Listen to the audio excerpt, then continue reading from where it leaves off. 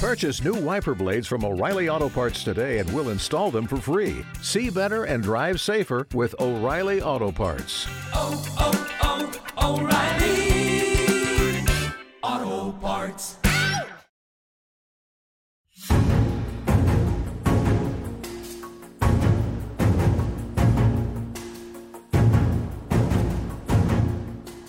Hey, hello, and welcome to Politics War Room with James Carville. I'm Al Hunt. This week, we are joined by the CEO of the Union Square Hospitality Group, the famous Danny Meyer. And remember, we take your questions each episode, so write to politicswarroom@gmail.com or send a tweet to @Politicon for next week's show. We'll get to as many as we can, and don't forget to tell us where you're from.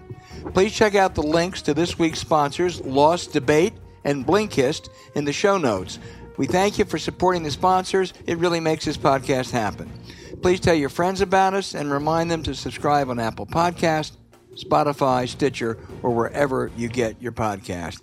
James, let me get the bad news out first. Inflation up more than 6%. It's a problem for the country. It's a problem for Democrats politically. The hope only can be that Goldman Sachs is right. This is largely attributable to energy and chain supply problems, and the rate will steadily come down to below 3% a year from now. If it doesn't, it's trouble for everybody. And I would say, you can pick up on that. But the good news, there is good news. Congress, since our last show, passed an infrastructure bill that's going to repair roads, bridges, mass transit, rural broadband, and climate. Joe Biden deserves a lot of credit. But I'll tell you, Nancy Pelosi again showed why she is a legendary speaker, maybe the best. Let me give you just two anecdotes, James, which you know. She only had a 3-vote margin, and sometimes it looked like the chasm between the more moderates and the progressives was just too large to pull it off. She navigated that brilliantly. She only lost 6 Democrats. Two anecdotes. One, when they decided to go ahead with this infrastructure bill and the framework for the other one, it was going to upset the liberals. So what she did, she sent out a member of the Black Caucus, Congressman Joyce Beatty, to announce exactly what was happening. The second thing she did was the Congressional Caucus, Progressive Caucus, was meeting, and then no cell phones allowed. They had to leave them outside the room. She called every one of those cell phones while they were in that meeting. When they got out, the first message they got is, "Hi, this is Speaker Nancy Pelosi. I really want you to vote for this infrastructure bill." James, she is one of the greatest indoor politicians of all time. I describe myself as a Nancy Pelosi, Randall Kennedy Democrat. And if you just read our friend Tom Etzel today, you'll see why I put Randall Kennedy in that formulation. Yep. But I want to go, first of all, talk a little bit about inflation.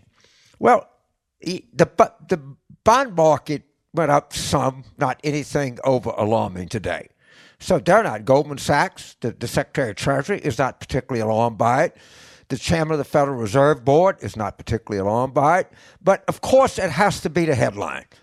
All right? Not that the poverty rate in this country, since Joe Biden has been president, has gone down from like 12% to 7%.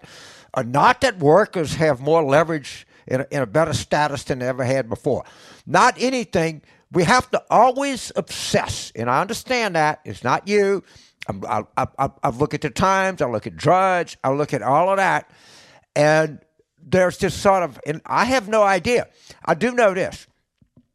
Since 1990, or more specifically in this century, because the 90s were pretty good for people, in this century has been characterized by one thing: low inflation and low wages. So if we have somewhat higher, I don't want exhaustive inflation, but if we have wage increases, if we have decreases in the poverty rate, we have increases in workers' leverage, why the fuck are we obsessing on inflation? And that's my overall view. And what they did, what Speaker Pelosi did on this legislation is remarkable. And by the way, when you look at it, I just keep reading, and there's more good stuff in here than you can imagine. But let me just say this. The one thing we know is we can have all of this good news, and most smart people are not overly concerned about this. We got to wait and see. We don't know for sure. But I think there's way more good news out there than bad news. I don't disagree, but let me tell you why I think the inflation story is important, and I hope it's ephemeral. Is it over year to year, we have had wage growth, but it has not kept up with inflation.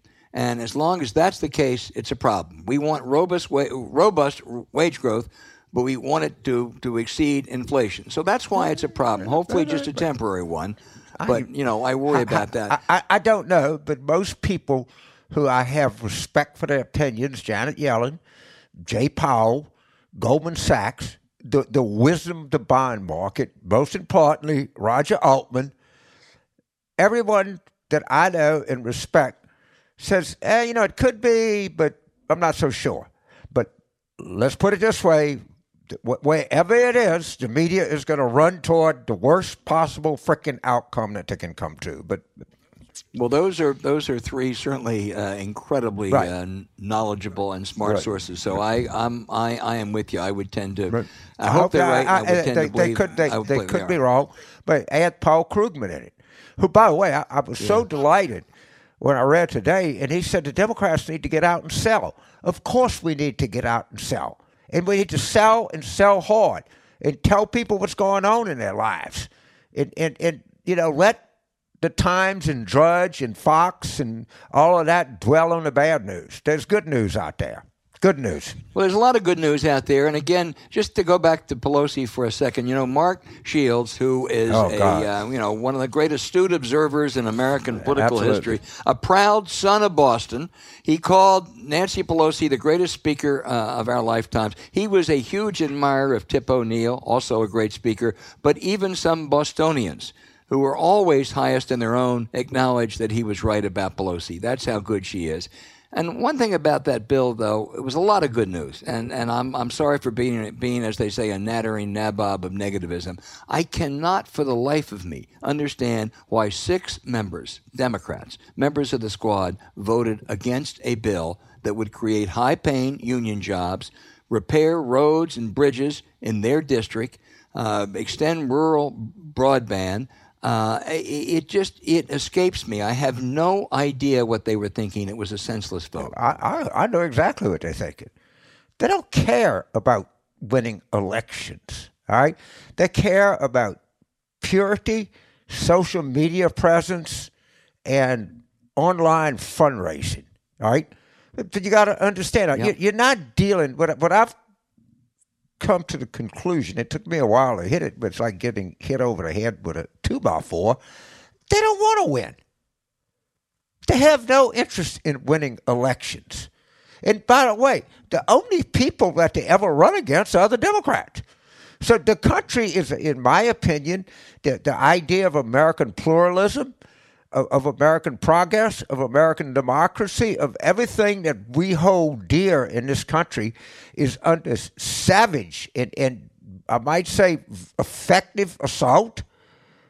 They're blaming liberals. These people make no sense at all. And then they say, well, it's because I'm too old. Okay, so ageism is the acceptable prejudice of left-wing America, which I don't buy at all. But well, we're going to get into a bunch of that. Yeah, I'm not worried about that. We got some great listener questions. But all I'm saying is, these 6 people are not into winning. They're into, I don't know, videos or something, whatever they're into. Well, you're right, though. There was a lot more good news than bad news if you're a Democrat over the last 6 or 7 days. All hail Nancy Pelosi. We'll come back with more good news next week, too, James.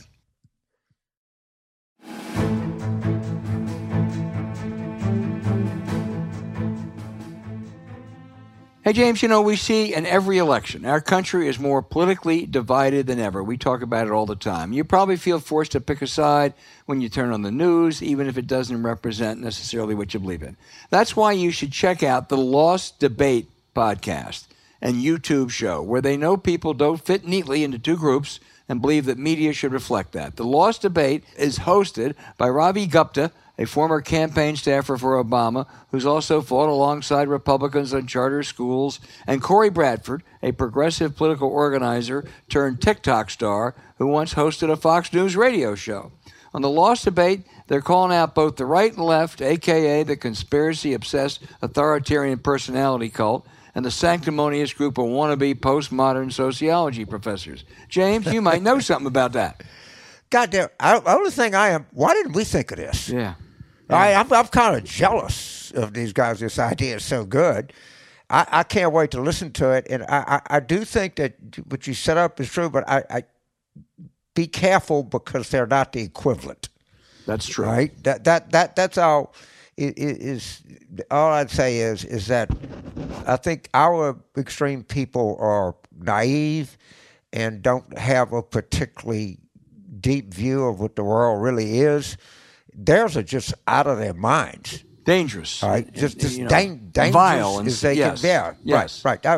Some of this stuff is kind of well-meaning and, to get your social media presence enhanced. But it's not abjectly evil or criminal, which these sedationists were. So right.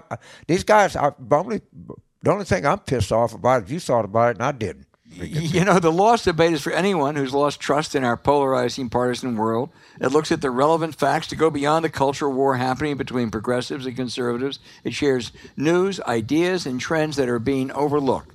It also brings people together to emphasize with and challenge each other in good faith. So join the conversation. Subscribe to the Lost Debate today. New episodes drop twice a week.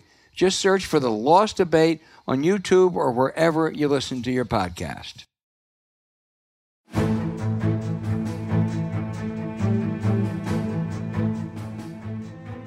Hey, James, our guest is Danny Meyer, the iconic restaurateur, author, and philanthropist, an innovator. He elevated wages and eliminated tips, shut down his restaurants when COVID initially hit. And as I know from my former colleague, Share Our Strengths, Christy Felling, who was an original on this podcast, there is no more passionate anti-hunger activist than Danny Meyer. We're so delighted you could join us. Let me just start off by talking about your industry, which has been racked by this pandemic. As much as $250 million in lost revenues, millions of jobs. This summer, it looked like it was all coming back. Does it still look that way, or are you worried about a resurgence this winter? Early this summer, it was like the biggest kind of renaissance our industry had ever seen. And then all of a sudden, I want to say it was probably late July or early August, we started hearing all these terms we had never heard before, like Delta variant and breakthrough cases. And then all of a sudden, it went crashing down again. We thankfully never got back to the point where we were exactly a year ago today. We had to shut all of our restaurants for the second time. So November 10th, 2020, 2020. Yeah, we had to close them all again. So we never had to go backwards, but we just, it was a big, big stop. And I think the biggest thing for people to understand is that tourism is coming back right now. Domestic tourism has been building month after month ever since the booster shots came out. International travel just came back this week for the first time, which is great. And the next thing, I think, is getting people to go back to offices, because without that, you don't have a lot of lunch business in the city. Right. Does this whole thing over the long run, does it change your business model any? Does it change your growth strategy, attracting the ways to attract talent, wage pressures? Are there any fundamental changes where it'll be different than it was? Sure there are. Absolutely. And I think that, nobody likes from a political standpoint to talk about, or politicians certainly don't like to talk about raising the minimum wage, but the marketplace is doing that for us. And I think that's a good thing. I think that for a long time, our industry has been amazing at educating the public to pay up for vegetables that were grown better and animals that were raised more humanely. And we've done a really lousy job about educating people. You got to pay for people, because this whole industry cannot grow and thrive and sustain itself unless it becomes really considered not just to be the world's greatest first employer, which we are, but it needs to be known as the world's best place to have a pathway forward. And we can do that. Is it harder, Danny, in this environment to attract employees? I mean, the good news is wages are going up. And does that make it tougher and more challenging for you? Absolutely. But I want to point, our team has been amazing. Let me give you a statistic that may blow your mind. at the week before we shut our restaurants in March of 2020, Union Square Hospitality Group had 2,400 employees. All right. 1 month later, we were down to 45 people here. And, we grew a little bit more, then we went backwards. Well, here's the good news. In the last 3 months alone, we have hired in this company 1,500 new employees. Now, you can't tell me that no one wants to work. 1,500 employees. So we're approaching, I'm going to bet if we keep up the good health that this city has enjoyed, we should be back at full employment in our company by spring or so. So people are coming back. It's been a little bit slower than we hoped for a whole lot of reasons, and you've probably read about all 15 of them. But one by one, the floodgates are starting to open. That's great. James. Dan, I know you, and of course I know Richard, and y'all been kind of on the vanguard of, being very pro-employer. In fact, you were one of the first people to eliminate tipping at Union Square, right? So, and I understand, although you're the founder of Shake Shack, which is everywhere in America, you've done the New Orleans airport to everywhere that you go, but you have had a lot of experience with hiring skilled workers, not just kitchen workers, waiters, and everything else. What advice would you give to the Targets and the Walmarts and these McDonald's, Burger King? They're all competing for workers. I have a place in Bay St. Louis, Mississippi. They're already offering $500 sign-in bonuses, which I think is a good thing. But in the sort of worker to employer relationship in hospitality and food, what advice would you have to them? Well, I'm not big on giving other people advice, but I'll tell you what we're doing. Right. And that is a little bit of the opposite of what you're saying. The only time we're paying hiring bonuses is for someone on our staff who refers somebody else. Okay. When that person sticks. You're not going to get them on day one. But if you bring someone into our company and they stick, we're going to give you a nice bonus. And I forget if it's 6 months after or whatever. But the big thing I'd rather focus on than paying you to work here is making it stickier for you to leave. You once wrote a book that I loved called Stickin'. Do you remember that one, James? Absolutely. And it's all about loyalty. And what we're doing in our company is to say, look, there's a whole lot of people shopping around. They had a year and a half off. They call it the Great Resignation. I don't call it the Great Resignation. I think it was a year where the entire country had to hit pause, especially for jobs that you could only do in person. So the jobs that you can do on Zoom, they're fine. But when you think about people who wash dishes and wait tables and pour wine and, drive trucks and deliver food to restaurants, those are the people who had a whole year and a half to decide, is this what I want to do with my life? And so it's not just, do I want to come back, but once we get you back, I want to make sure you wouldn't do anything other than stay here. And here we have one goal. And I'll be glad to pay more for the people who are now working here and to find a better work environment. We've learned the biggest reason people leave is they're leaving their boss. They're not necessarily just leaving the industry. So I guess it's kind of a long way of saying the advice I give us is make it a better place to work. And if we're lucky, I'll tell you what happens. If you stay here a little longer than you thought you were going to stay here, then we won. Because very few people are going to die in their job. So we're at a time, where I grew up at a time when everybody had one career, and that's the thing they did forever. One company, one career. Today, it's not only not one company, but it's many, many different industries for a lot of people. And so all I really want to do is create the kind of environment where you go, you know what? I never thought I was going to stay here that long. This has been great. And then go leave and go sow our seeds and be an ambassador. And maybe we'll get someone great that you referred us to.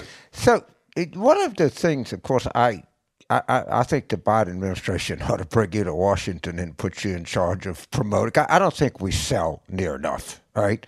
Everybody wants to be in policy. No one wants to be in sales. You know, I've been watching Ron Popeil videos. I think he's one of the great Americans that ever lived. Man, that guy was in sales, okay? He sold stuff. But you've had a long arc in the industry and dealing with employees and stuff. And have you ever seen, and not just within the Union Square Hospitality Group, by the way, is David Carr's widow still working for you? No, Jill Rooney Carr is awesome. In fact, I was just talking about her yesterday with our international Shake Shack partners because she went over to Shake Shack. She was awesome. I've got to keep up. Okay, I got distracted mid-thought here, but I do that. So, but have you ever seen a time in your thing and just overall, not specifically the Union Square Hospitality Group, where workers have a more advantageous position than they have right now? Well, I guess I don't like that expression, James, because if someone's advantaged, then someone's disadvantaged. Equilibrium. I think workers should always have had a good voice, and I don't think I don't think you can be a great employer if people don't love coming to work. We should be one of the tribes of your life. You got your family, maybe your religion, your favorite, like for you, it's LSU. And, we have all these tribes, but I think where you work should be one of your greatest tribes. And that's not about advantage or disadvantage. I was having a conversation with my colleague Jenny today, and we were talking about the swag theory, which is that you can tell a great culture anywhere, whether it's a place you work, or a school you went to, or a club you belong to, an affiliation, based on people's interest in wearing the swag. Absolutely. And that's not about advantage or disadvantage. It's like workers should have a good voice. They should have a good voice, and their boss should be good listeners to that, because workers are our first customer. We always put we put our paying customers second, because they're never going to have a better time eating with us than the people are having working for us. There's just no way. We can fake it once or twice, but you're going to pick up if our team's not happy. Let me turn it over to Al. Just want to make a point. I've dined, I don't know, 50, 100 times at Danny's establishments. And boy, does he practice what he preaches. When you walk into that place, you're greeted, you're looked in the eye, you're sat down, you have a real, feel like you have a real equal relationship with the person that's serving you. And a couple fingers of bourbon is in the glass. Absolutely. And boy, it's just for anybody that's been to any of your establishments, you really instill that. But Al, I'm going to turn it over to you, and we'll come back to me again. Well, I haven't been there 50 times, Danny, but I'll say amen to everything James just said. Let me turn to your philanthropic efforts, especially combating hunger. The last report I saw, 38 million people in this rich country were food deprived last year. 12 million children. That's just unacceptable. That's just awful. Are we making any progress? What should we be doing? I think we're making progress, and I think that, we were talking about Christy from Share Our Strength. I think one of the things Share Our Strength did, which was so smart, and by the way, I remember when James and Mary came to speak at a big dinner we had that raised a lot of money for Share Our Strength many years ago at Gramercy Tavern. But I think what Share Our Strength did was they pivoted and created a new program called No Kid Hungry. And the thinking was that you can look at hunger as the root cause of poverty in this country, and then you can look at poverty as the root cause of so many other things that we end up spending a huge, huge amount of time trying to solve poorly as a society. But it all starts with 0 to 3 children. And I think that what No Kid Hungry has done a fantastic job is to actually activate pre-existing programs. Breakfast in the schools, for example. And I know in New Orleans, there's been great work that's been done there, started by Mayor Landrieu when he was in office, and continuing on right now. Virginia's done a fantastic job. I hope they continue that. So I think breakfast in the school, mobile breakfasts that are brought to communities during the summer when kids are not in school. And, we've just learned so much more about getting hunger at the root cause of it, and that's children. It's totally children, because they don't have a voice, they don't have a lobby in Congress, and the problem remains, unfortunately, in this country, that people don't see hunger. You know, if it's not affecting your family, you don't see it, and you assume it's someone else's problem, and you don't fully appreciate what that then leads to in terms of the inability to learn, dropping out of school, perhaps getting into trouble, and on, you know, it becomes a vicious cycle. So it's truly, I think, the linchpin thing that if people, I mean, they knew that in France many years ago that a well-fed army tends to prevail. Well, how about a well-fed populace tends to be a good citizenry? James, we need your help, because you understand all this stuff, and you've been talking about how to, you know, play to the middle and stop playing to the edges for so long. There's no one who would say, I want my neighbor to be hungry.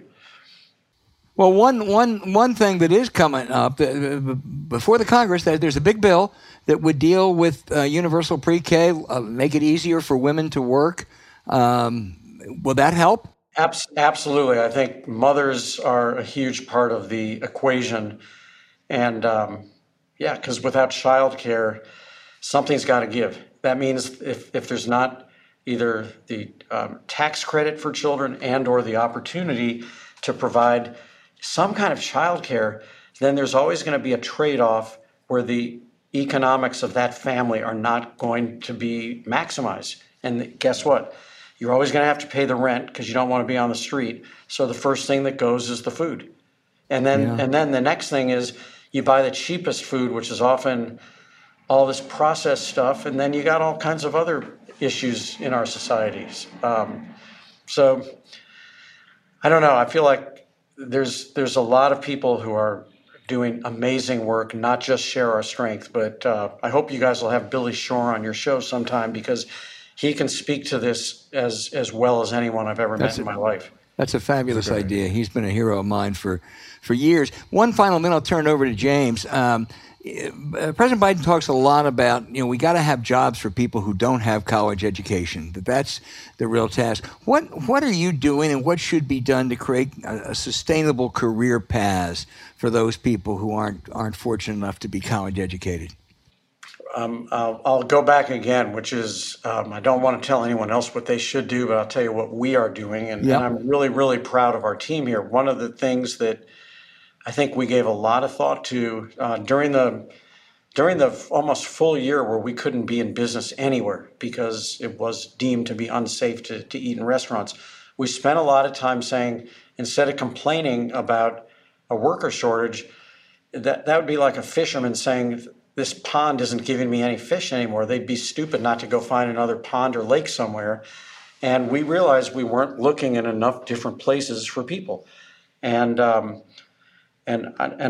think one of the things we're most proud about right now is saying we need to have a much more diverse workforce than we've ever had. We found that something like 60% of the people working in our dining rooms were white, and we had nobody who I shouldn't say nobody, but we had very few people who had disabilities of any type. We had no one in our restaurants practically who perhaps had served in some correctional facility over time. And we're just looking in a lot of different places, because if you have a heart for hospitality and you've got a work ethic, you should be on this team. And so I'm just, again, focusing on what we're trying to do is to look way beyond the typical places we've looked. We're out recruiting in a whole lot of different kind of places than we've ever recruited before. And you'd be surprised at how much good you can do for your team. The teams are better when they're more diverse. James. So I just comment on something you said that I so disagree with, agree with, and that is we've got to get this daycare. We've got to have federally subsidized daycare, because we are going to unleash women in the workforce. If you ask a mother to choose between a job and a child, they're never going to choose a child. and even those that choose a job are worried about their kids. Let's subsidize. Let's give daycare. Let's have these mothers out in the workforce. Let's have them paying Social Security tax. Let's have them paying Medicare tax. Let's give these kids a nutritional foundation that they need, the education, learning. And we know this stuff pays for itself. It pays for itself over and over and over again. It's been proven beyond a doubt. So from the top of the highest mountain that you can yell, we need more daycare, Right, and James, I agree with that wholeheartedly, and that brings me back to your Ron Popeil comment, which is if you say daycare, there's a huge part of this population that shouts socialism. If you start to talk about investment, right, if you just think about the ounce of prevention that happens when you make that investment, you say you could pay me now or you could pay me later. If you pay me later, if you think about what it costs to, correct someone who doesn't succeed in society. I don't care whether they went to college or community school or vocational school. If we have to correct something after the fact, it's going to cost 5 times as much as the thing you're telling me is socialism today. So call it what you want, but I call it a smart investment in who you want to be. You want to win? Get them while they're young. Yeah, I couldn't agree. So I have to ask you this. I know the kind of house that you and Audrey run, and the holidays are coming up, and tell us how people be curious about the bars and how do y'all do Thanksgiving, and maybe you might have a tip or two for those of us who are going to be celebrating as to some little maybe shortcuts of things that you enjoy. And maybe you could throw in a good $30 bottle of wine that you could put on the table. Or if you go to somebody's house, I know you've never showed up anybody's house without bringing a little gift with you, and just give us a couple of recommendations on that. Okay, so I'm going to be consistent. Here's the advice I give Danny Meyer. Okay. Well, we're all ears. So we're going to have about 22 people at our Thanksgiving, and I'm sure that's nothing compared. I've heard all about your famous Thanksgivings, but here's the thing. The night before Thanksgiving, this is not a food tip. This is a family tip. We love those. You're gonna get the best Danny you've ever had in your life, because I want to make sure everyone is in a good mood that next day. Because if you come to my house, if those 22 people come to my house, they will feel stress if our family has not been unified and harmonious and feeling good. So it has almost. I mean, now how does this translate to food? Yeah, there's a lot of people to cook for. Almost everything in Thanksgiving can be done ahead of time. You can't roast the turkey ahead of time and the day before, but you can brine it. You can get everything else done. The stuffing is actually better if you did it the day before. The Brussels sprouts, all the mashed potatoes, you can get all that stuff done. It's when people feel stress because no one was getting along, that's the worst thing. And guess what? Let's get to the wine right now. It doesn't hurt to actually start Thanksgiving Day maybe feeling a little fuzzy from too much wine the night before, because that means everyone had a good time the night before, and you don't even have energy to be stressed the next day. James still recovering from last weekend. Somebody once asked me, says, "Could you have a drink and take an Ambien?" I said, "I have no idea, but you can have 4 drinks and take an Ambien." I mean, you're so right that people feel stressed when they walk into a room. Oh my God! You know what? It's like someone said, stress is like the wind. You can't see it, but you sure can feel it. And I swear to God, you walk into one of our restaurants. My whole goal is that you feel that calm when you walk in. You want to feel a happy buzz, but you've walked into restaurants and you can just tell when the human energy is not good. And it all starts with how the staff is treating each other. But we've had a lot of stress here in the last couple of years. Albert, there's plenty too much stress. No, I just want to say you've been everything that we hoped for. Plus, ask him about the Cardinals next year. That's all. He's a St. Louis boy. And why they fired the manager? Well, because after they won 17 games in a row, they couldn't imagine how they possibly could have lost that one game in the wild card. Yeah, why not 18, right? That's right. Anyway, Danny Meyer, we can't thank you enough for everything you do and for being a great guest. We really are appreciative. It's been a wonderful conversation. Well, thank you, Al and James. God bless you. Say hi to Mary and your family. Give Gretchen a hug. Happy Thanksgiving. Okay? All right. Thanks, everyone. Bye-bye. Bye.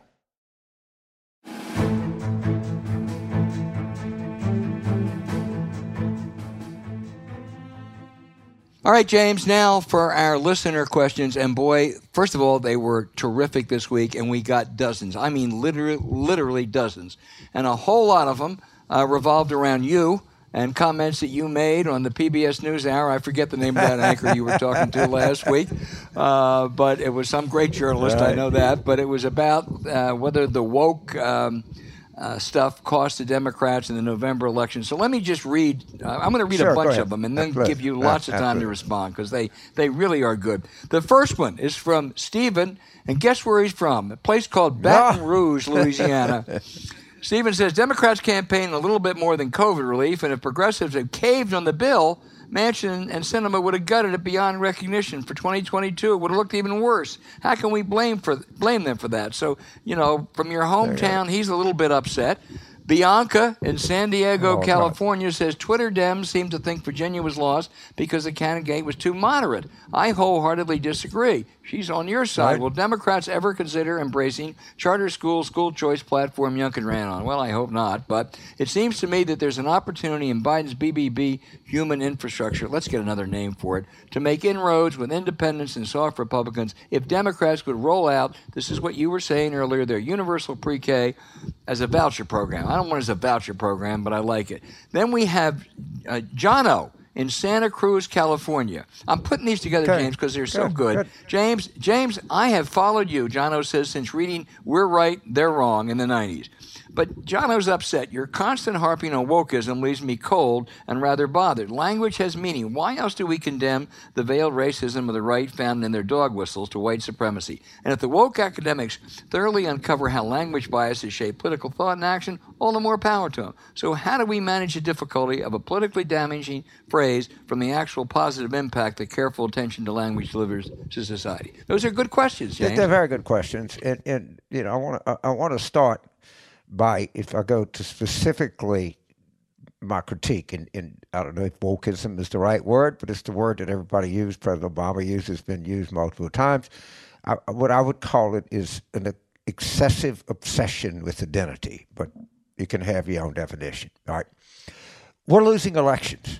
And by the way, we may lose America, all right? We, other than Biden, who won by 42,000 votes, could have beat him. We lost House seats. We lost Senate seats we shouldn't have lost. We lost governorships. We lost in Long Island. We lost in Buffalo. We lost in Minneapolis. We lost in Seattle. We lost on the land. We lost on the sea. We lost in the plains. We lost in the mountains. We lost in the valleys. All right? We're losing. So what am I supposed to do? Just sit here and, all right?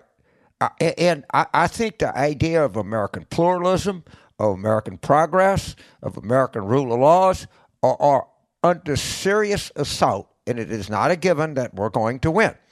Already in Virginia, there's talk about Glenn Youngkin and the Republican legislature cutting back on voting rights. The two things that I specifically said were an example of this, you can call it wokeism, you can call it what you want, is defund the police, which, by the way, lost the black vote in Minneapolis. All right? This is lunacy. It is a sticky thing. So the second thing I pointed out is taking Abraham Lincoln's name off of buildings. That's even more. As you know, you were at my daughter's wedding.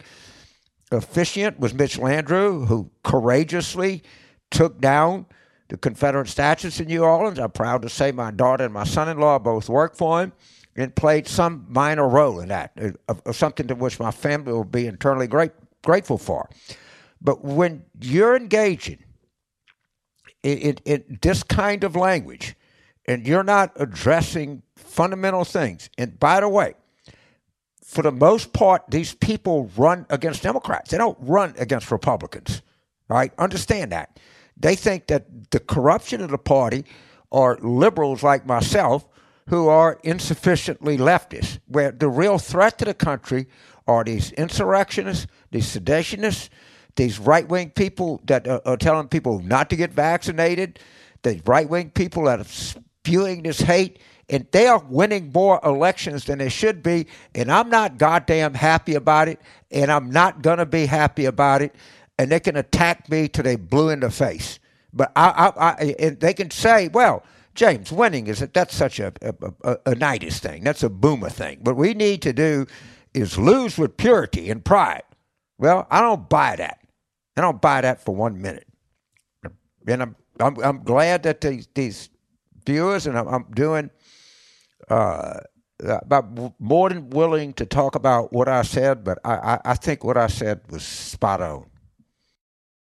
I do too, and I think those critics sometimes dishonestly equate you with the critics coming from the other side. I mean, you are for affirmative action, you are for racial justice, you're for voting rights. It's just bullshit to say that this is some kind of an attack. But I think you have delineated the issue very well there. So I hope some of those people at least will reconsider. Well, I think I'm going to be on Don Lennon's show tonight, who's a guy. Most people I like Don a lot, and I don't mind saying what I think. And I think we're losing too many goddamn elections that have too many big consequences.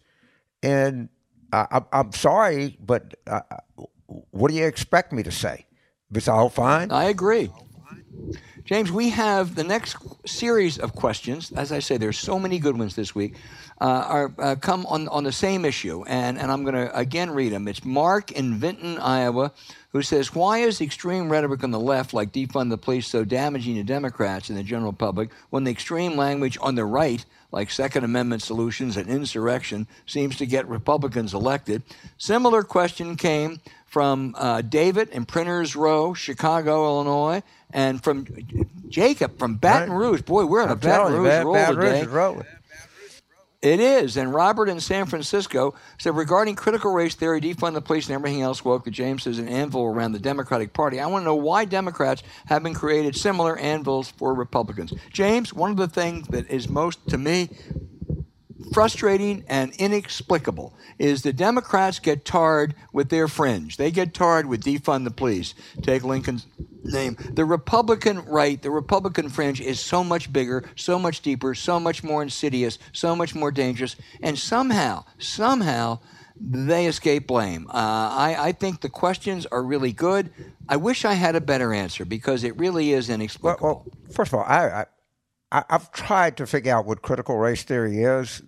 Based on my original thing is that I think part of it starts with the fact that de facto segregation survives the end of de jure segregation. It means that you can pass a law, but you don't stop discrimination, which I agree with, but I don't know if I've ever really said much about it because I'm one thing I agree with Tucker Carlson on much, but he said he doesn't understand it, and neither do I. And I think it was a concept for seniors in Ivy League law schools that take it as an elective, and there's a good reason for that because people of my intellectual ability still can't quite understand what they're trying to say. But at any rate, I think the whole thing is made up.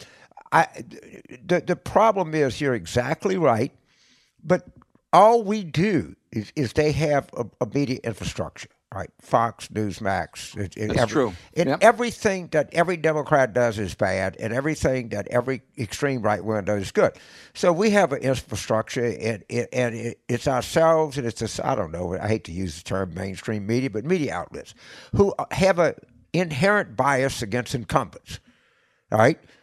So that is part of it. The other thing is our leftists are more creative than their racists. I mean, defund the police is a sticky saying.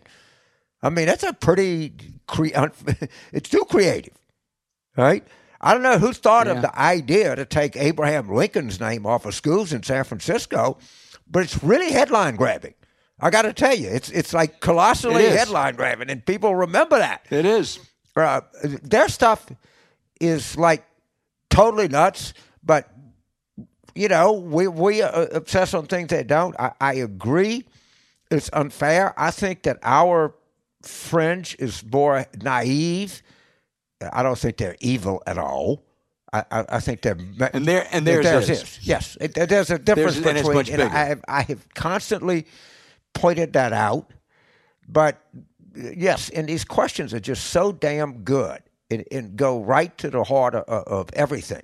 But they sure do. Here, James. Let me tell you something. They're going to keep coming. Here's one directly to you. Jill in Fresno, California. I love this question. She's a history professor. But, James, don't worry taking the question because there's no faculty lounge where she teaches. Anyway, she's concerned that Democratic leaders are not giving President Biden the credit he deserves and low poll numbers are a result. I'd like clear messaging. The Democrats appreciate and respect Biden. Thoughts? Well, can I come to Fresno and kiss you? Or I guess we can't do that anymore. Can I just hug you? All right. You're so, and you won't be in the faculty lounge. So exactly right. What this is Democrats for some reason don't want to sell. My attitude is sell. If you go through this year, we started this year with the worst president in American history. I think Biden is a damn good president. I don't know if he's Abraham Lincoln, I'm not whatever, but we started this with the longest war in American history. We're not fighting. The poverty rate has gone down substantially during the Biden presidency. We have a global corporate income tax that's in the making, stuff that people never thought was remotely possible. We've got $1.9 trillion in needed relief for COVID. We got $1 trillion infrastructure bill. We got a bill. It's the first time we've had any victory at all against big pharma.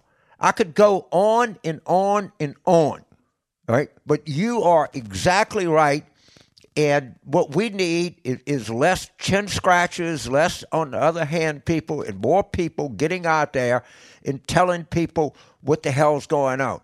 And a lot of things that are going on in this country right now are pretty damn good. 3 cheers for Professor Absolutely. Jill in Fresno, California. I love you. I've been to Fresno. Every time I go there, I get fogged down. They get a lot of fog down in the Central Valley. They don't have fog from that history professor. No, she's not foggy at all. I love you. James going to hug you when he gets there. Hey, Perry in London, Ontario. It's a good question. Says, with regards to electoral integrity, why is there so much resistance to having federal administration of some of the elections, some of the voting rights bill? In Canada, we have that all over. Wouldn't it be better system to implement that south of the border? Well, let me tell you, Perry, basically the Constitution gives Congress the right to set the rules for electing members of Congress. This Republican notion, they're federalizing. What are the rules for how old you have to be to run for the House or Senate? They're set by the Constitution. What are the rules for campaign finance in federal elections in North Carolina and Georgia and Texas? Not set by those legislatures. They're set by the federal government, and the Voting Rights Act would just be a continuation and an improvement upon that. So the argument that we're federalizing elections is bunk. Yeah, you're right. There's an explicit grant in the Constitution. I wish I had Fred Wertheimer here, Walter Dellinger, to tell you the exact article and thing. But Congress shall set. It is clear as a bell. If you were a part of a political party and you lost a popular vote in 7 out of the last 8 presidential elections, you wouldn't be very excited about voting rights. If in spite of the fact that you've lost a popular vote in 7 out of 8 elections, you have a 6-3 majority on the Supreme Court, you're not excited about voting rights. This is a raw political grab, and I'm going to tell you what started it all. You know this. You know exactly what I'm going to say. It's Bush v. Gore and the acquiescence that everybody went along to that. That told them, you can do whatever the shit you want to. No one's going to do anything. Let me give you another example.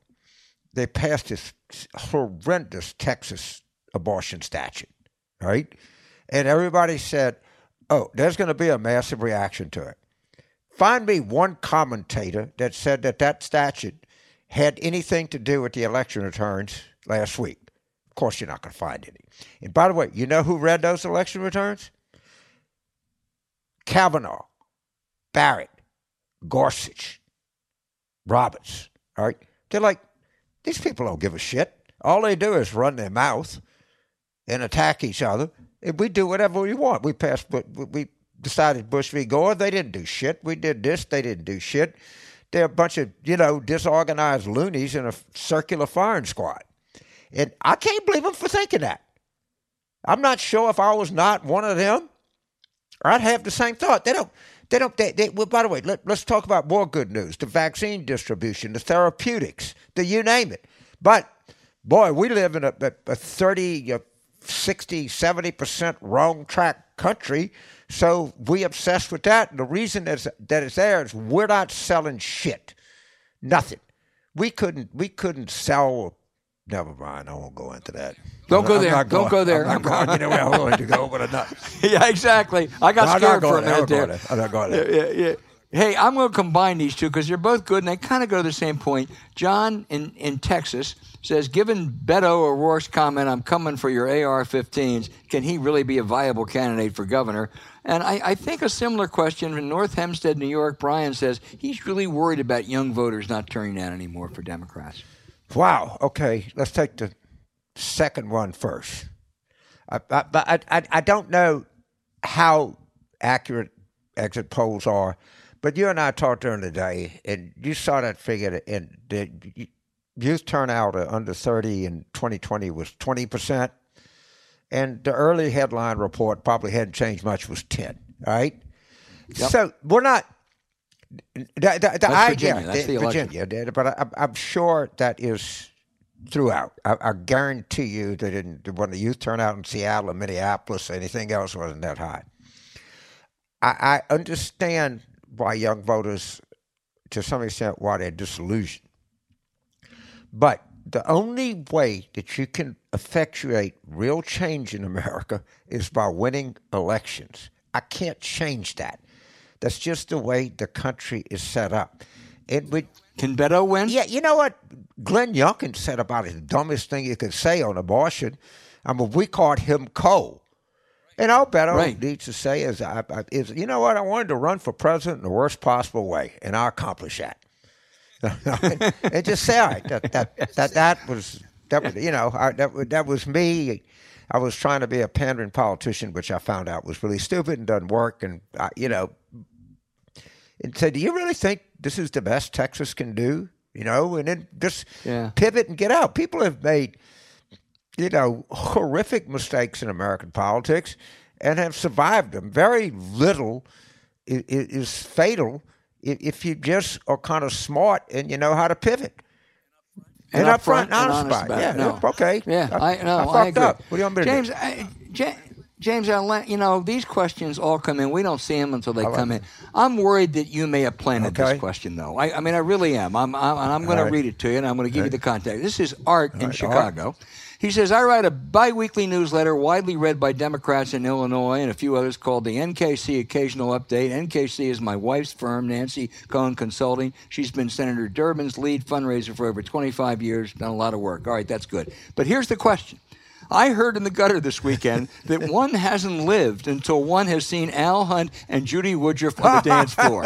Care to confirm or deny? The context, Art, and I want to know who your source is. I rarely ask sources. The context, I went to the wedding of the century last weekend with my wife. It was the Madeline Mary Carville and Sam Joel wedding, and you have never seen a prouder papa. It was the wedding of the century, and I do admit, Art, and I do want to know where you got this from, because it's right. I wasn't a dance floor. My wife and Maureen North kind of forced me out there. It was not something that you want to watch. It was a little bit ugly. So but it was a fabulous wedding. I didn't rig this, but I bet you Art lives on the north side, probably the near north side, but, and I just bet you he's a friend of Sam Joel, my son-in-law. And I think that's how Art got the intel. But you're right. It was a blast, and it was just I loved how everybody was having fun, and all of the north side of Chicago met South Louisiana, and it was just wonderful. Republicans and Democrats. We had a lot of Republicans there. There was, and a lot of young people there. God, I was envious, starting with your daughters. But it was the wedding. And Miss Landreau officiated, and if he's not a 9.999 out of 10. I don't know what the world is. I mean, why is this guy, the talent that he has is staggering. And people are, musing about taking Abraham Lincoln's name down when he was actually taking Robert E. Lee and Jefferson Davis, down. So the only thing that measured up to Mitch Landrieu was Matty and Sam. God. I mean, everything. It was. And Art, I'm coming after you. All right, listen, though, this is the best week we've ever had, and we've had great weeks on letters. I'm sorry for any we didn't get to, but please keep them coming. Challenge us. Art, I want you to take a rest for a week or two. Al, it's all right. We treasure these letters, because that's why we do the show. I mean, just such... And all of them, Dan does a good job of picking them, but they're all insightful, and, most of them can be pretty tough, and that's good. Oh, it really is. It's terrific.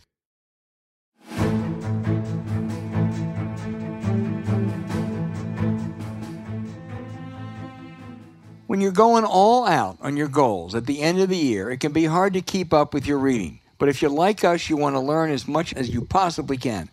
That's why we recommend Blinkist.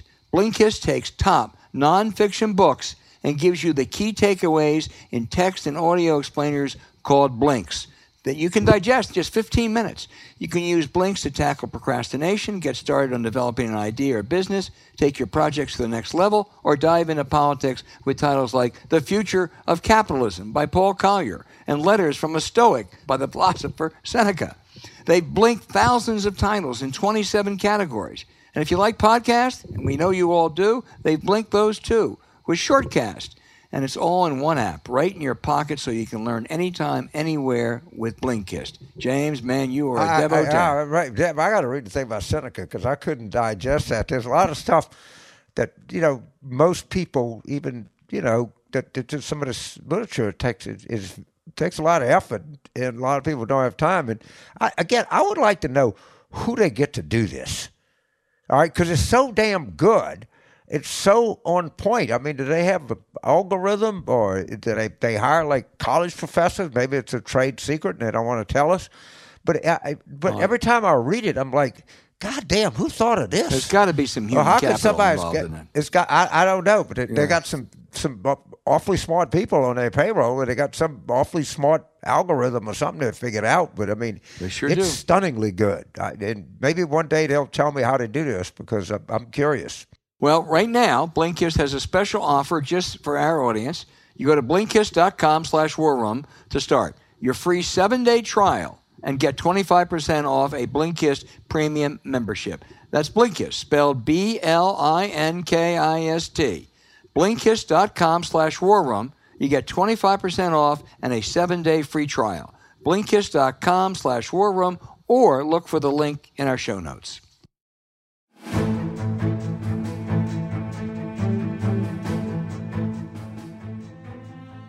Hey, James, there's so many outrages. Where do we start? Arizona Congressman Paul Gosar photoshopped a video of him showing how he could kill Democratic Congresswoman Alexandria Ocasio-Cortez.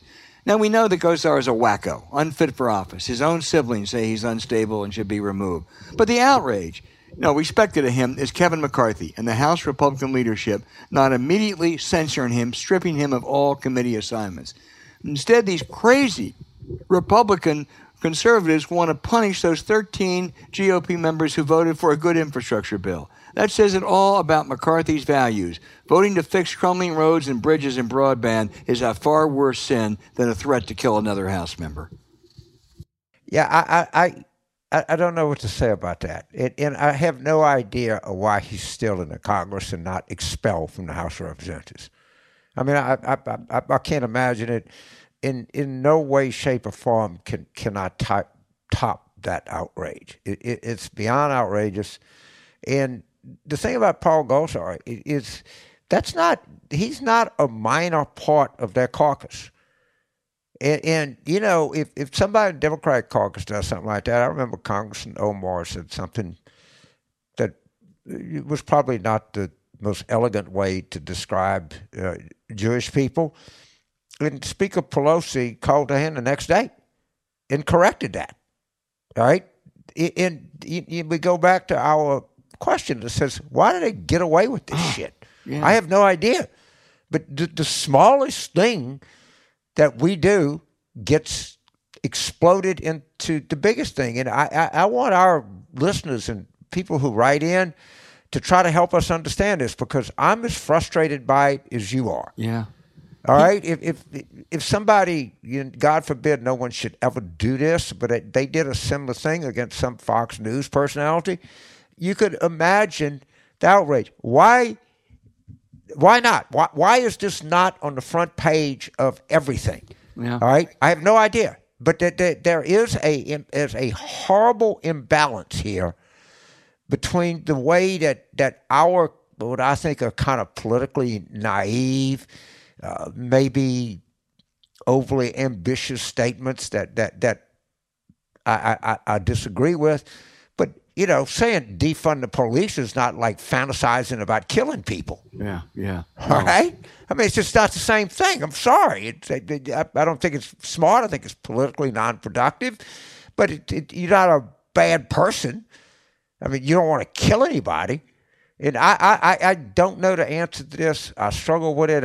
We got a lot of smart people. Somebody help me. Won't you help me, please? We welcome all suggestions. We do.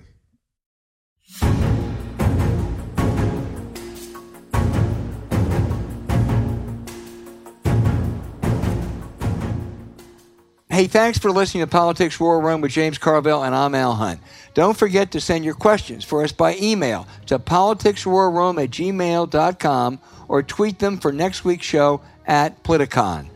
Following this episode, we'd appreciate it if you'd check out the links to our sponsors, Lost Debate and Blinkist, in the show notes.